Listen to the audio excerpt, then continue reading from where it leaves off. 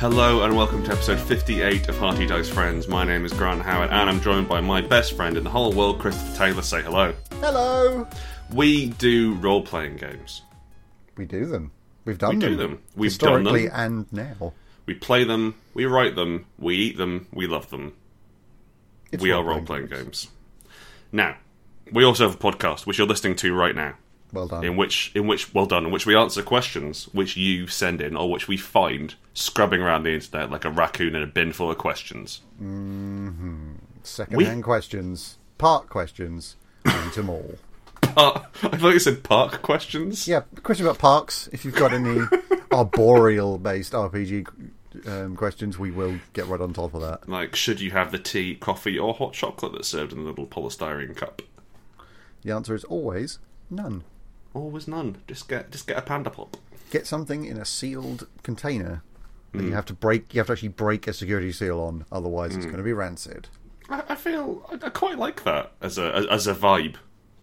Like having like we serve rancid food here. Oh, fine, lovely.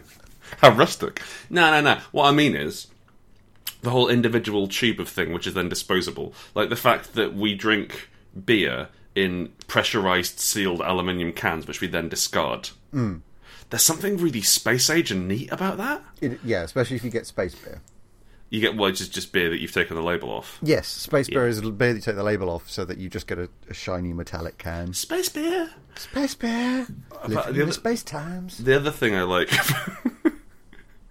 Bleep on the space station.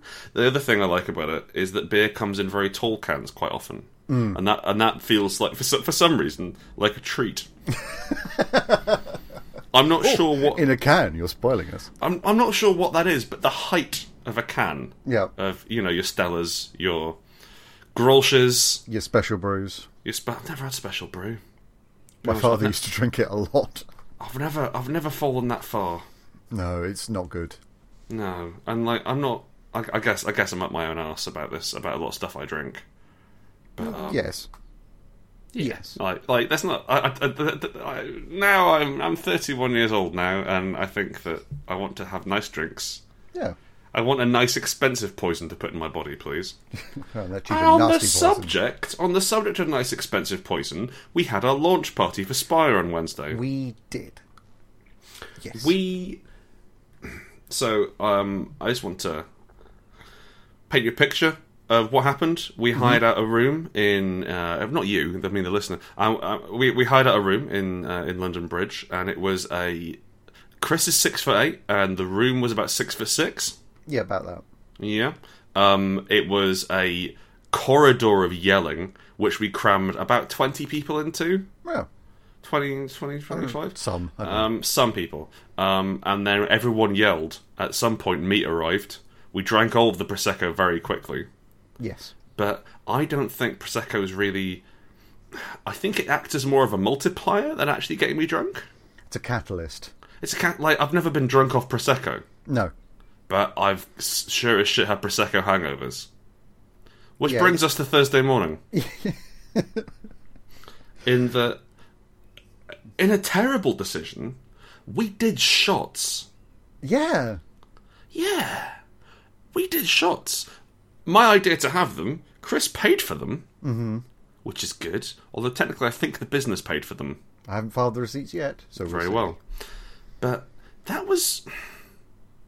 Look, at the time, I remember being very bonding with it, because I was very bonding. We had basically all the listeners from Hearty Dice Friends who could make it to the pub that night. We bought them a shot of tequila. And I think several other drinks, but we all had a shot of tequila at the end of the night at the bar, and then we went and got in our cab home. But that seems like a terrible plan in retro. I can't think of a fun way to describe that.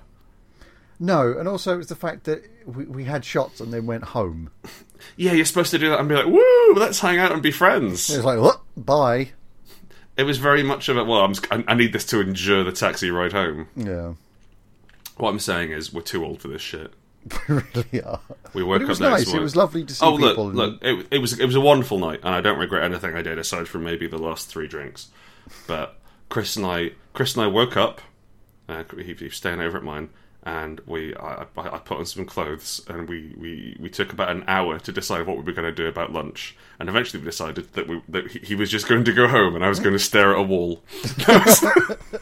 That was the strength they had that day. That's what we had for lunch. So anyway, enough rigmarole. We had a launch party. It was great. You can buy Spire on our website. Still not physical copies, but soon, promise. As soon as they get delivered to us, which should be soon. Should be soon, yes. It should be next week we get those. And if you backed Spire, you should be getting your copy so deliciously soon. Mm-hmm. Oh, it's so close. But enough of this rigmarole. Rigmarole. Let's get some questions, and then let's serve them on the body of a young Japanese person. Okay. Like sushi, eaten by an evil businessman. I don't wish to sign up with evildoer. Well, what I'm saying is it's never the good guys who go and eat sushi for a naked person. That is fair. All right, a question, Grant. Mm-hmm. What are ways to limit players piling on the dice? From Luke Hart 214. Okay, I'm gonna peel back the curtain a little bit because I need to explain what this question means. Yes, because I'm intrigued. Because I picked it. This is basically, there is a bit in most role playing games, especially your Dungeons, your Dragons, your Worlds of Darkness, where there'll be something like a spot check. So, for example, you need to roll to see if you see the guy who's chasing you, the guy who's tailing you, for example. And then if one player tries, or let's say, for example, you need to think of, like, do I recognise this particular magic spell? And if one player rolls, everyone's like, I'll roll, I guess, even if they're not very good. And the person was asking, one, is this a problem because it trivialises the roll? And two, if it is, what do you want to do about it? Right. Now, this is generally not this is not an interesting part of the game for me. Rolling to see if you know something or rolling to see if you spot something aren't brilliant. No. Because you can't fail forward in a way which lets the players know. You can fail forward when they hilariously misunderstand the information. Yes. So, like, do I recognise this magic item? And they critically fail, and it's like, oh yes, that's a magic item, which turns rats into pigeons. And I guess that just wings rats at that point. It's kind of cool. Doesn't really do very much. Does it wing anything else? Nope. Okay. It's very specific. And you're like, whatever, I'll throw this out. And actually what it does is turns gold into super gold. And that is kind of fun, I guess, to have that, I got it wrong, my hubris. I misunderstood this, and it made a plot point. But normally it's like, no, you don't recognise it. Or, more boringly, no, you don't see it. Yes. And I mean, that's what Gumshoe tried to get rid of. Yeah. Well, it just, you automatically succeed if you've got the relevant knowledge. Mm. And that's fairly smart. But I still think, like, quite commonly I'll be in a game and it'll be like, okay, make me perception checks or roll a perception check. And it's failure is not interesting if you fail a perception check. And if you didn't want a chance, like if you didn't want your players to see the thing, don't let them roll a perception check. Just hide the thing from them. Yeah, I mean, you're in utter control of the world. I guess one point where that could work is if they're rolling to see traps. I guess so, but I'm not saying it's great. I think honestly, like, I'd rather have that as a like, I want to see the trap and then defuse it as part of the same roll. Yeah, okay. Mm-hmm. It's not I see the trap, but like so. Fun fact: Chris and I we playtested a war game that I wrote on Wednesday before the launch party, and it was I'd taken some rules from different Warhammer Games Workshop systems I liked, mashed them together just to see what we could do because I'm interested in trying to do a war game, and it was terrible. And the interesting thing I found is that if you use traditional Warhammer mechanics, so roll to hit, roll to wound, roll to save, there's so many different points of failure. Yeah. At that, and so like it was much easier for nothing to happen than something to happen whenever you roll the dice, and I think that's a problem which we still struggle with. You need to have something occur. It's the old thing of only roll when it's important / interesting. Yeah, and I think like if you look at Spire, you only roll it if you've got something to lose. So if people wanted to say, all right, you know what, I'll see if I find out, then cool, absolutely go forward, because if it's an important enough thing that you're rolling, you've got something to lose, so everyone else is putting something on the line. Yeah. And so that's kind of fun, I guess. So what I'm saying is punish your players for trying. Hurt them for doing well. How about you, Chris? Yeah, I think that one of the big problems is that you're saying stuff to one person and the group hears and thinks it's okay to involve themselves. Yeah, I mean, that's kind of okay. No, I know it's okay, but it feels strange when you go to somebody, can you roll a perception check? Or can you roll a knowledge check? And then somebody else who has no training in those skills goes, well, I'm here, I'll try. Yeah, I've succeeded. Yeah, oh, okay. I guess the fighter knew? Yeah. I guess the fighter knew what the magic item was. And it's just weird. The reason I'm telling it to this person is because this is their specialty. Yeah. You have very little idea what you're doing. You're picking up a book at random and it happened to be the right book for the research. Yeah. You know? And I think that sort of undermines the tone. Yeah. In that you're supposed to be professionals or, skilled. Yep. In this. So I suppose don't make them roll at all if there's perception checks or knowledge rolls or stuff, or just tell them and you'll know that this is this, or you see this. I said another idea. What about a suspicion meter? Okay. Tell me more. Just an idea I had. But for perception checks, right? You start off with your perception meter at -1. It's got -1, 0, and 1. Okay. So -1, you're like, oh, nothing's wrong here. And if you get attacked, it's an ambush. And then if you pass a spot hidden check, then it's not spot hidden, spot ambush check. Then you're like, wait a second, there's villains here, so you're kind of ready, and it's a straight fight. Right. And then if you succeed on more, then you get the drop on them, and they don't know that they've been seen, so you get the chance to get an advantage on them. I don't see why it needs the track though. I like tracks. Let me use checkboxes. Okay. I just think it would be a more interesting way of mechanically representing knowledge of enemy movements. Yeah. God, that's a boring sentence. I'm going to move on. Penny Pretty asks, help me curse my druid. Amazing. Do we know what sort of curse they're after? I closed the window. Oh, that's absolutely fine. I just wanted to know if there was any specifics I had to adhere to. Septic owls. Oh. Just all owls you come near will become septic. Just the whole owl's gone septic. Not part of the owl, the whole thing. You forcibly animate all trees you touch. Oh, that's good. That's a better one than mine. A dryad falls in love with you. How's that a curse? Well, they're malicious tree spirits. And they can't really stray too far from their trees, so they animate forest creatures to drag you and bring you back to the tree, so you could live with them tied up in the branches. Right, okay, because I was thinking you could just walk away. Yeah, that's true. It's a bit like mummies, right? Yeah, whatever. Just mummies, the worst villain. Push them over, leave the pyramid. Later, prick. Bye.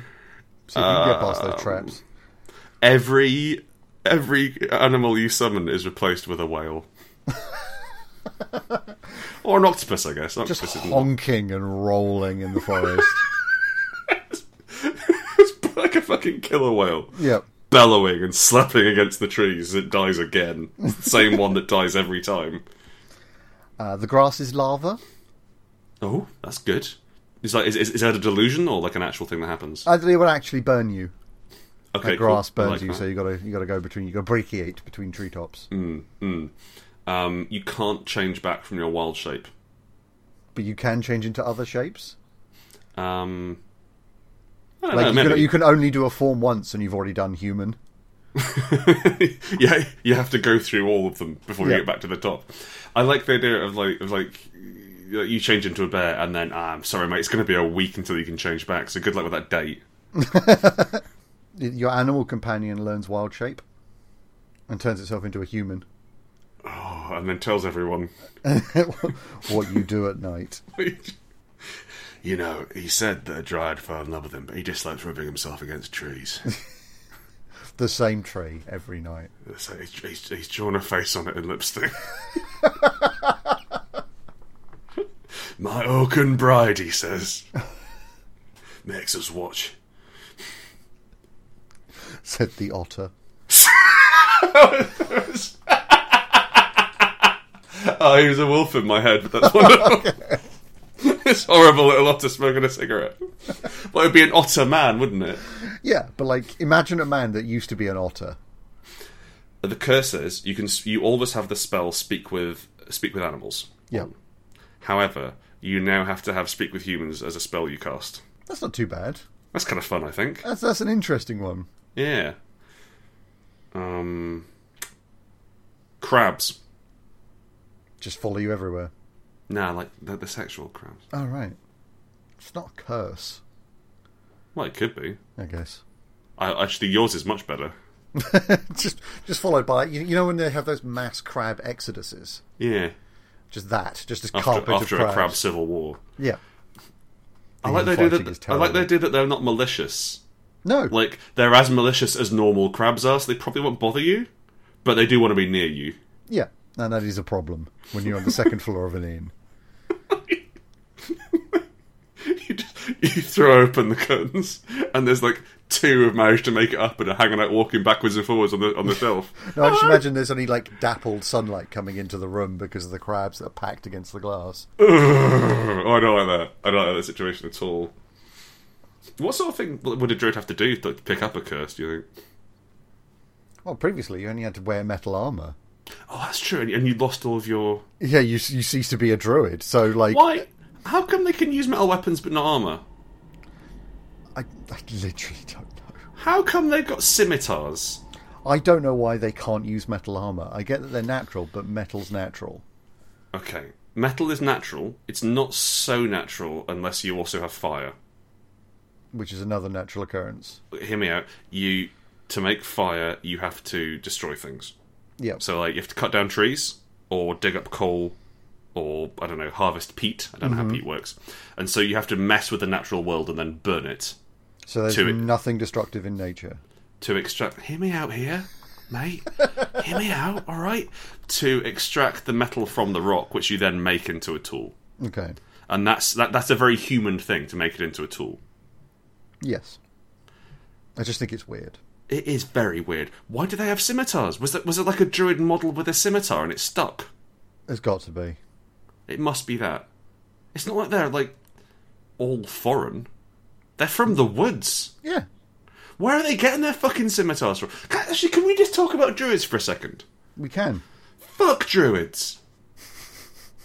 Everyone else is aside from the barbarian, is a paragon of civilization. Yep. It's like, okay, so monsters are anti-civilization, we are pro-civilization, and we're moving out. Like, the ranger is a police officer for the woods. Yes. Even though they are wild and they live in both worlds, they're keeping civilization safe. They're ranging, walking back and forth, doing their stuff with the cloaks, doing their cloak business, you know. Yeah, owning panthers, shit like that. And barbarians with the world's worst named swords. Yeah, it's not great. Barbarians aren't nature worshippers in that way. They're just from a poorer culture. Yeah. And perhaps a hardier culture. But everyone else basically likes the fact that cities exist, because that's how you get magic weapons. And druids are one of the core classes, and it's like, oh, I can turn into a bear. Oh, that's pretty cool. Do you want to hang out? No, I want to kill you. I want to destroy everything you have. Oh, why's that? I'm more into bears than people. I had a D&D group once that had a druid in it, and the part of the party was very, very cheap. They loved their gold coins. Right. And there was a druid in there. Mm-hmm. So every single time, like, so we've got this big city with all the plot hooks in there. I'll let you just wander in and see what's about. Mm-hmm. No, we're going to camp outside. It's cheaper. It's cheaper, and we're closer to the woods. I'm going to summon a giraffe to sit under. Fuck you all. Get in the town. Did you have to have people come out? Oh, hello, I've got a plot point for you. Quests for sale. Get your hot quests. Oh, just so annoying. Get on while they're lampshaded. Ask me a question. I will ask you another question. Owen asks, should there be more RPGs that integrate dexterity game mechanics, sort of like Dread? What would they need? Pop-up pirate. A harrowing tale. Yep. Of you trying to... So basically, you've cornered a horrible bastard of a pirate and pushed him into a barrel, and you're trying to kill him by jamming swords in. Mm-hmm. But one of you will fail. It's more of a reenactment. It's like a Jason Morningstar story game. It's a reenactment of the death of someone, and eventually, one of you puts the sword in. He manages to escape the barrel and kills and eats you. It's a dark time. And then I guess every time you put in a sword, you talk about someone you love. Just to make it a proper story game. It's a proper story game, yeah. Yeah. And different colours of swords are different kinds of emotion. It's emotional context. That's what the swords are providing. Yeah, yes, definitely, yes. I mean, what is a sword but a metaphor? Well, a sword is the other thing it is. That is the other thing. Possibly more so. Bomb defusal kaplunk. That's the one with the balls and chopsticks, right? Yeah, you have to pull the chopsticks out and try and not get the balls to drop. Okay.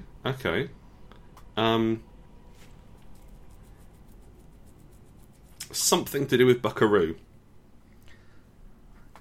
It's always the hat that did it for me. I always found the rope very satisfying. I liked the modelling on the rope. Yeah.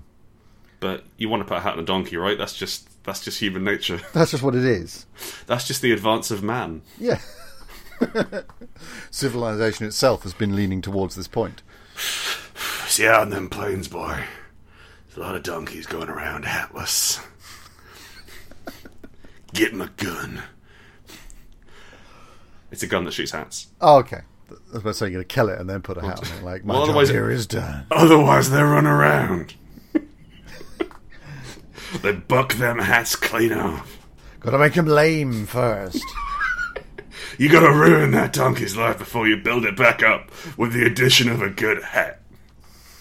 I prefer the Panama. Technically, it's a mule in Buckaroo, not a donkey. Oh, really? I know this because it said so in the instruction manual and had some facts about mules. Why would they reveal such deep secrets in the manual? I guess because they know nobody's going to read it because it's Buckaroo. Well, I think like they were trying to line up with the novelizations that came out. I'm sorry, the what? The novelizations, a bit like like there's all those books about the Horus Heresy and Warhammer, and like all about different Space Marine chapters. So like there were a lot of like, why did the mule get here? Who were its parents? A horse and a donkey. Can it have children? No. Who's putting this stuff on the mule? Why are they overloading it? That sort of thing. Right. Like the that's Ark. A lot deeper than I thought. Yeah. They got Dan Abnett to do it. You know what? As always, not as bad as you expect. What other games could we use?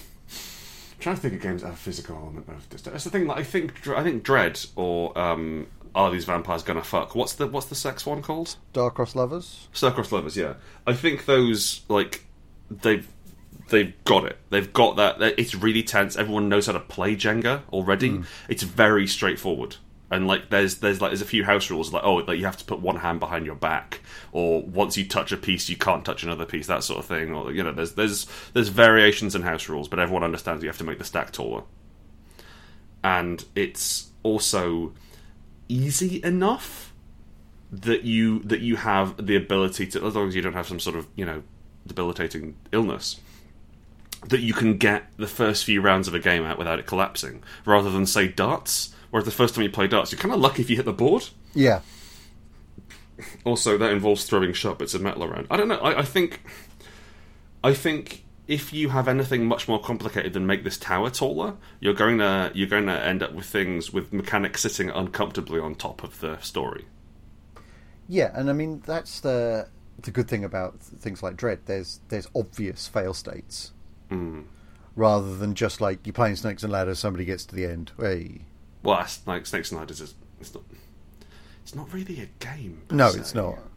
And I'm not saying it's not a real game, whatever. There's no choice involved, nor is it even a puzzle. There's not an optimum strategy. No, you just watch roll it the play. dice, move. You watch it play itself. So interestingly enough, so it evolved. Like these games evolved as one, means of teaching counting, but also a means of like rosary beads.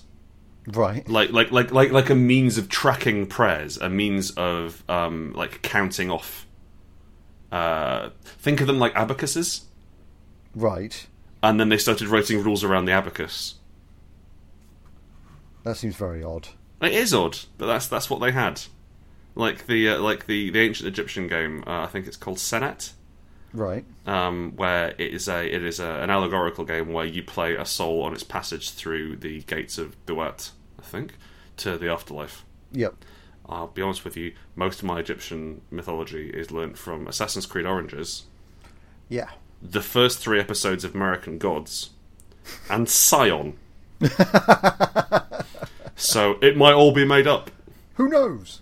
However, you're just rolling dice and going forwards and just counting, and like there's some guff about not being able to share the same space, but there's no tactics per se, and that's not anyway. Shit, what are we talking about? Dexterity. Yes. What dexterity games are there? Football. Twister. Well, we've already done Dread, but with Jenga with Twister instead of Jenga.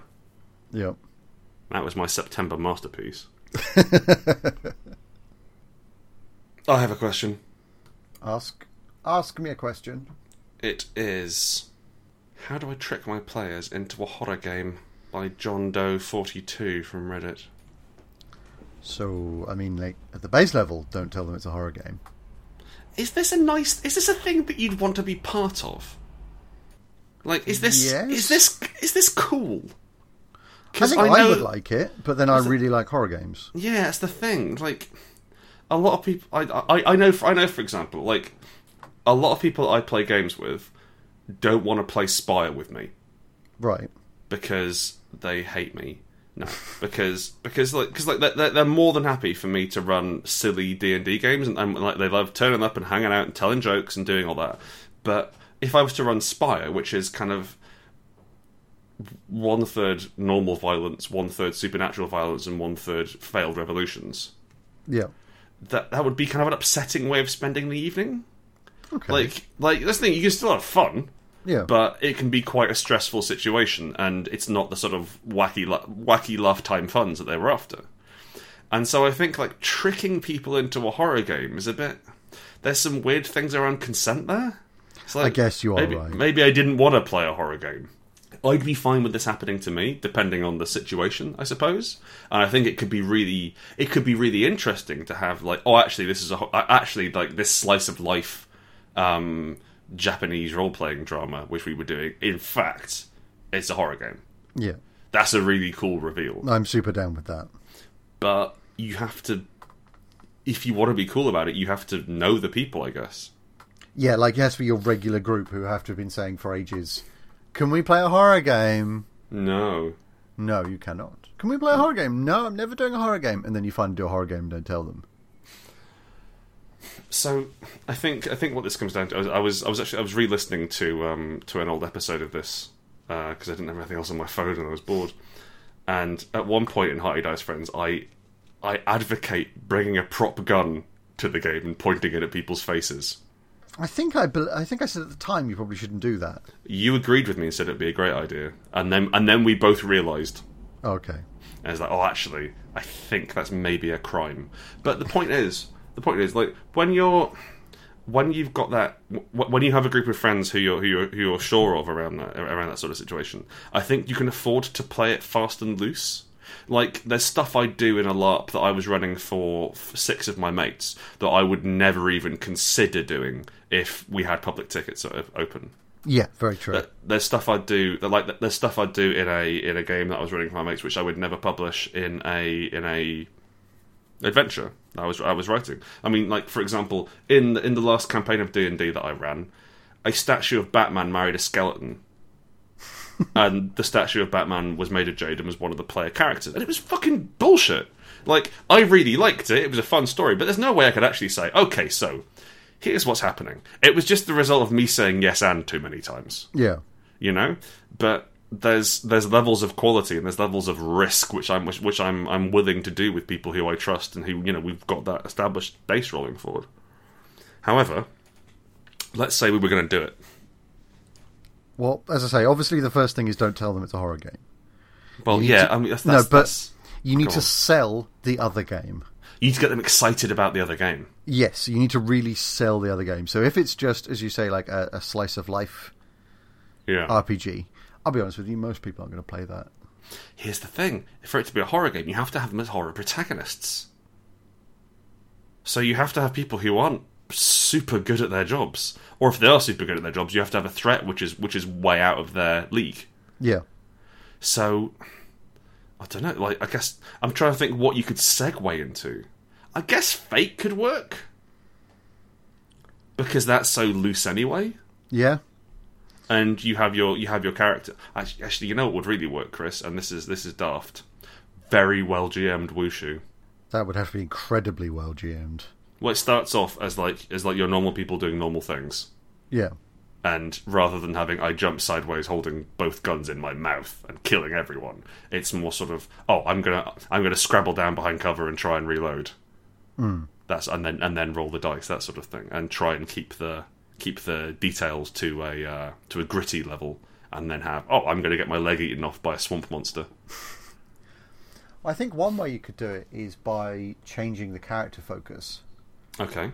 So you have characters in one game, in like what we call the core game. Okay.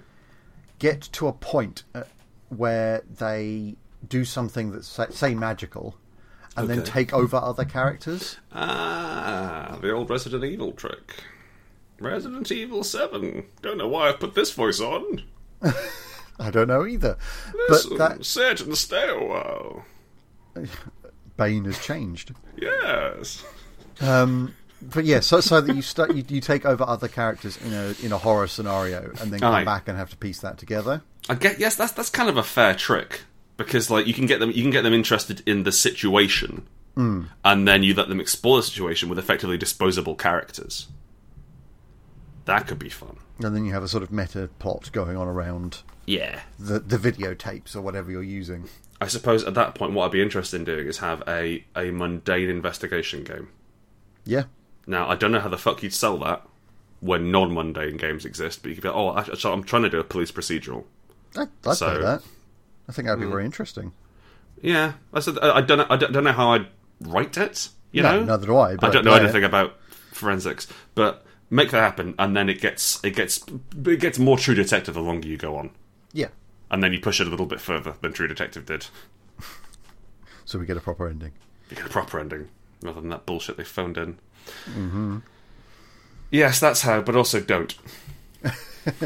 Don't spring it on anybody unless they've been explicitly asking for it for about 3 months. Yeah. And like if they've all said, oh, I'd love to play a horror campaign, and also I think as well, like things you've got is you can have the X card, you can have the get out clause, and it's like, okay, so like we've got an X card. This is going to be upsetting. You don't say this is going to be horror. Yeah. And there's an evil wizard who's controlled all of your shoes, or however horror. Famous horror plot. I've never seen a horror film. Most of them are about shoes, right? Everyone. Okay, cool. They got to mix that formula up. Hey, if it ain't broken. Ask me a question. Want to get into RPG design, but have no idea. From John Doe 42 on Reddit. No idea. No idea whatsoever, but is interested in RPG design. We've answered 2 questions by him this episode, you realise? I did not realise that. The last one we answered was just from him. Oh, well. We wouldn't let that happen with a listener. No. Okay. I want to get into RPG design, but I have no idea. So I think there's something to be discussed here. Yes. And it's not very funny.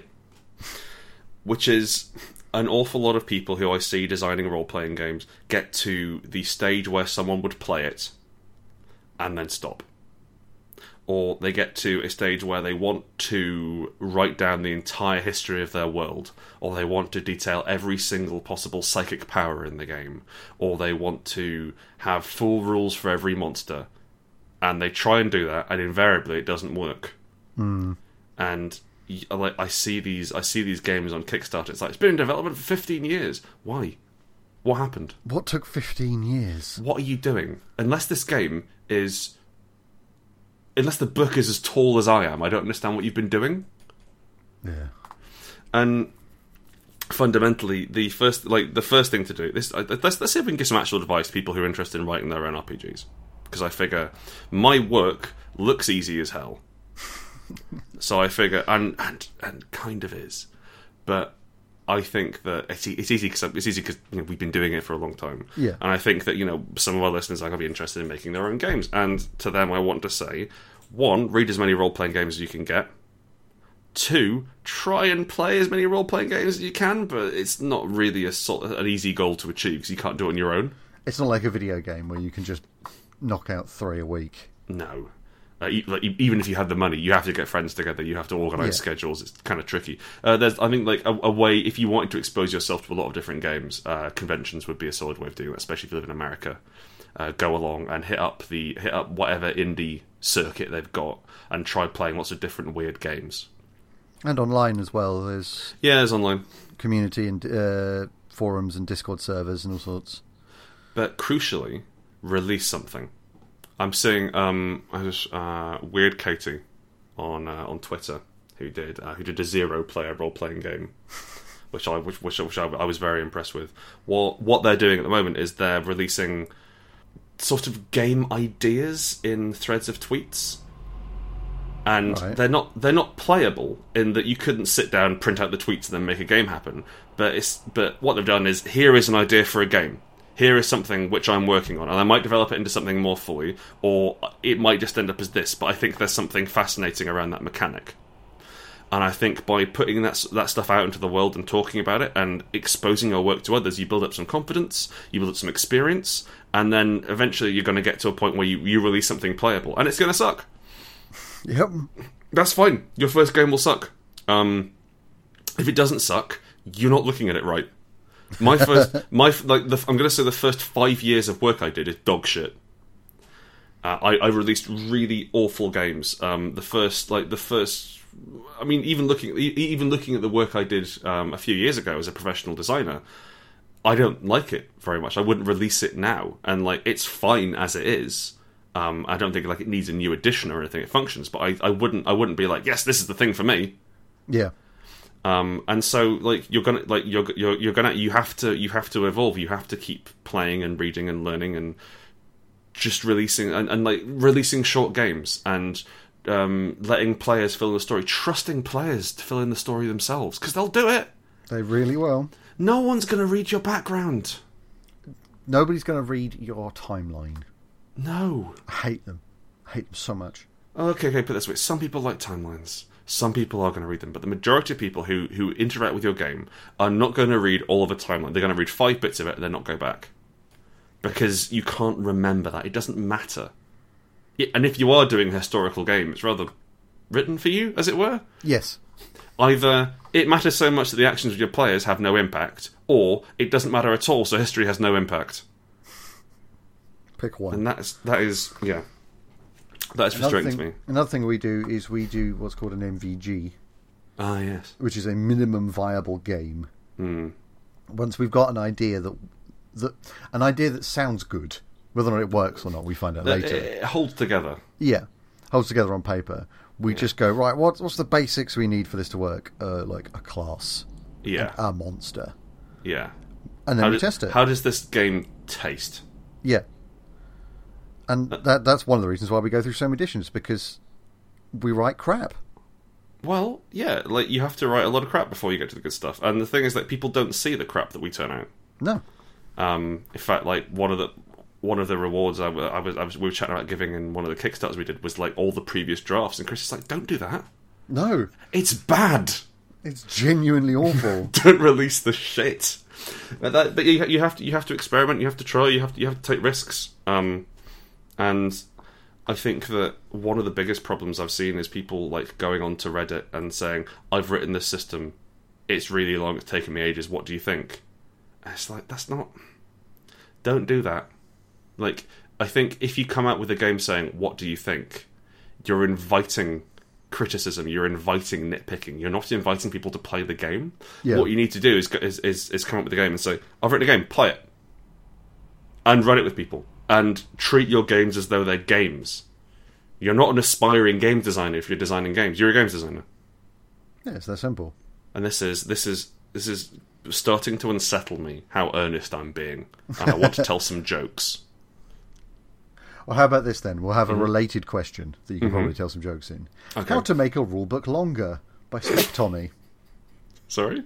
How to make a rulebook longer by Spec Tommy. Ah, Spec Tommy.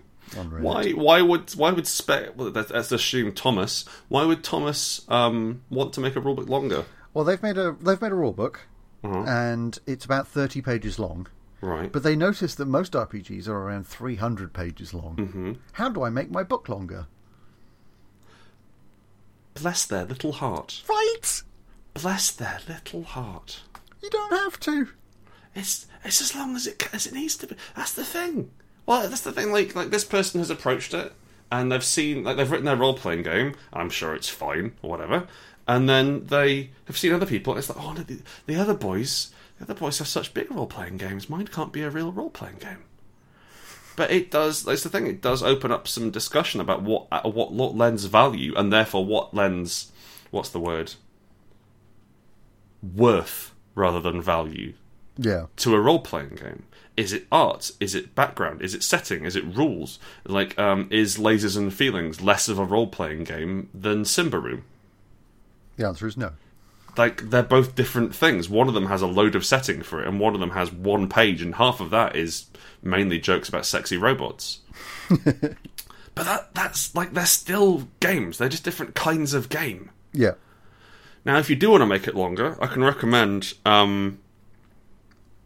writing too much of a setting. Yeah, bolt a setting onto that. I mean, that will just bump it up by 200 pages. Yeah, for sure. That's good. Most weapons listing is good. You want a feat system. Spell lists. Spell list. That's good. Especially if you can get some dog shit ones in there. Yeah, just some really useless spells. What was the one I had from? There's one from Complete Scoundrel, which is Smoke Staircase. Inhale an entire staircase. No. They'll never follow us up here. No, sir, he smoked it. No, you can build a staircase out of the smoke off a campfire. Oh, that's useful. So it's about 20 minutes to get the campfire made. How are you? When's that coming up? Never.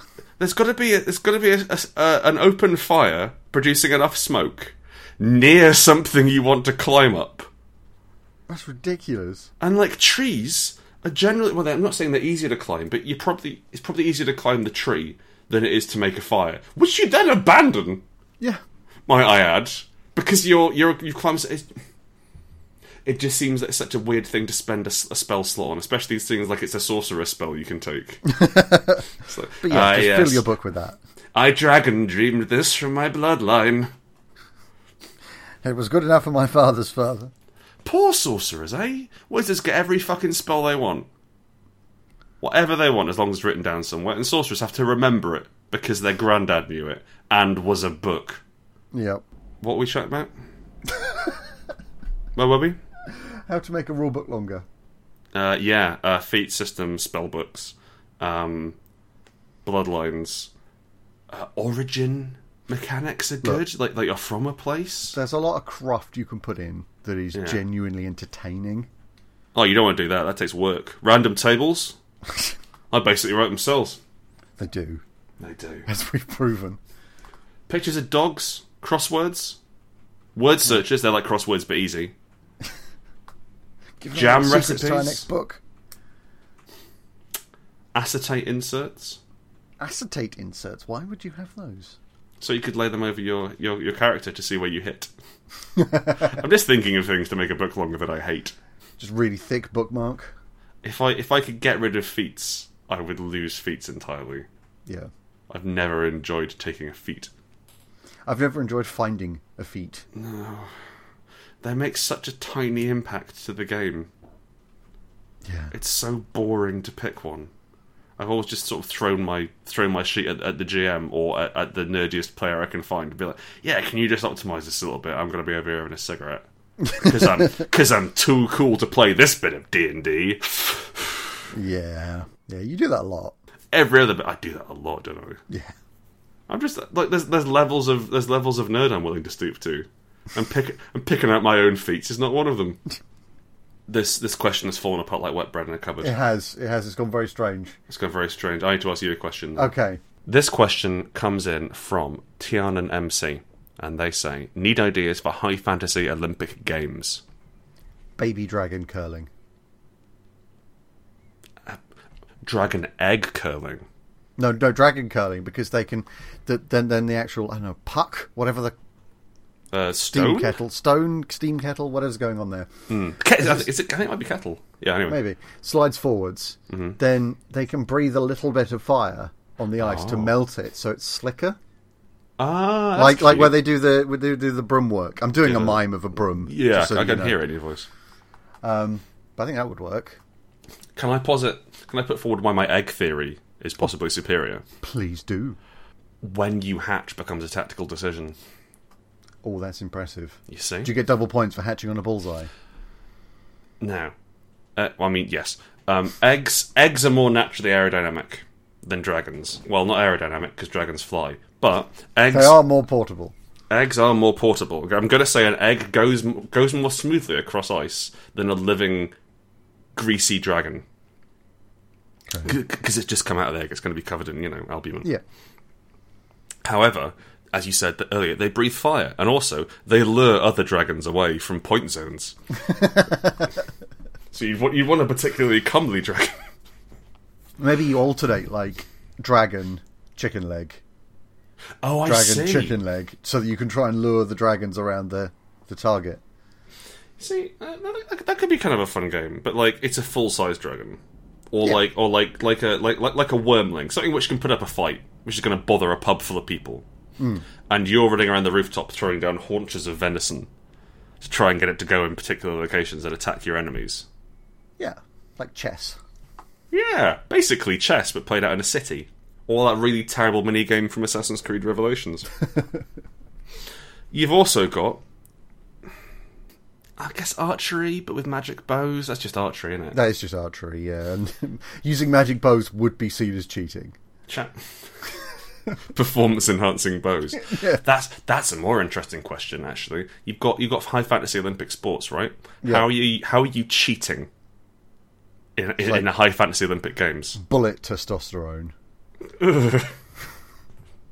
Now, I know you mean land sharks, but what if you just milk the testosterone out of actual bullets like ammunition? Toast up on that. Wow, he's fast! Contravenes several state laws and is available in Walmart. I'd possibly go for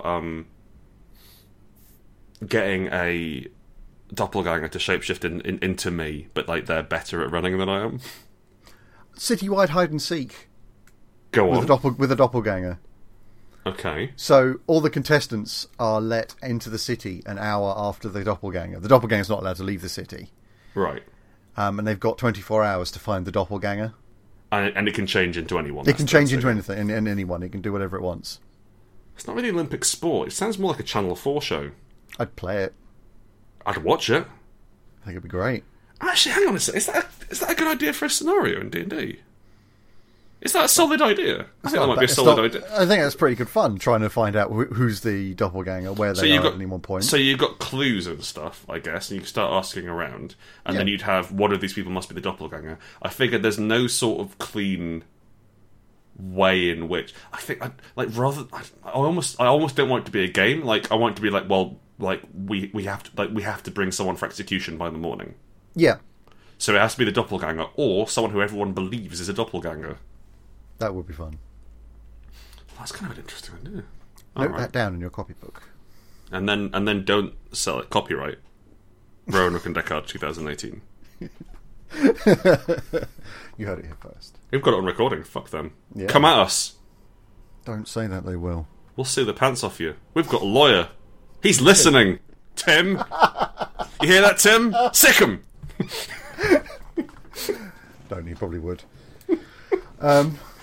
Should we wrap it up? I mean, we could wrap it up. It just seems a little bit like this. It seems the right point to wrap it up after we've just threatened people with litigation. So, thank you very much for listening to Hearty Dice Friends. My name is Grant Howitt, this is Christopher Taylor, and we have been giving out some sort of advice for nearly an hour now.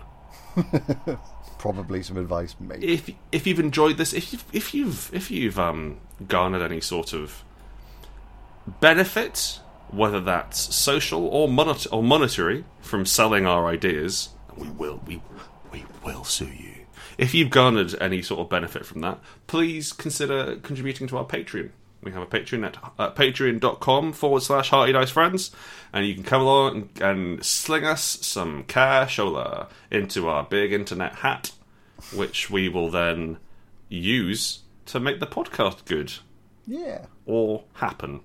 You can happen. No, it is good. It's pretty good, I think. You can... right? Don't be so down on yourself. It's good, isn't it? Validate me! Please write in and tell us we're good. We're lonely. We're good boys. We're good boys. We mean well. You can also follow us on Twitter at HDF Podcast. Or, if you want to submit a big old long question, you can send an email to heartydicefriends@gmail.com. Right, that's it. Thank you for listening. We love you. You're the best thing in the world ever. We want to give you a kiss on your head and make you sandwiches. Goodbye. Goodbye.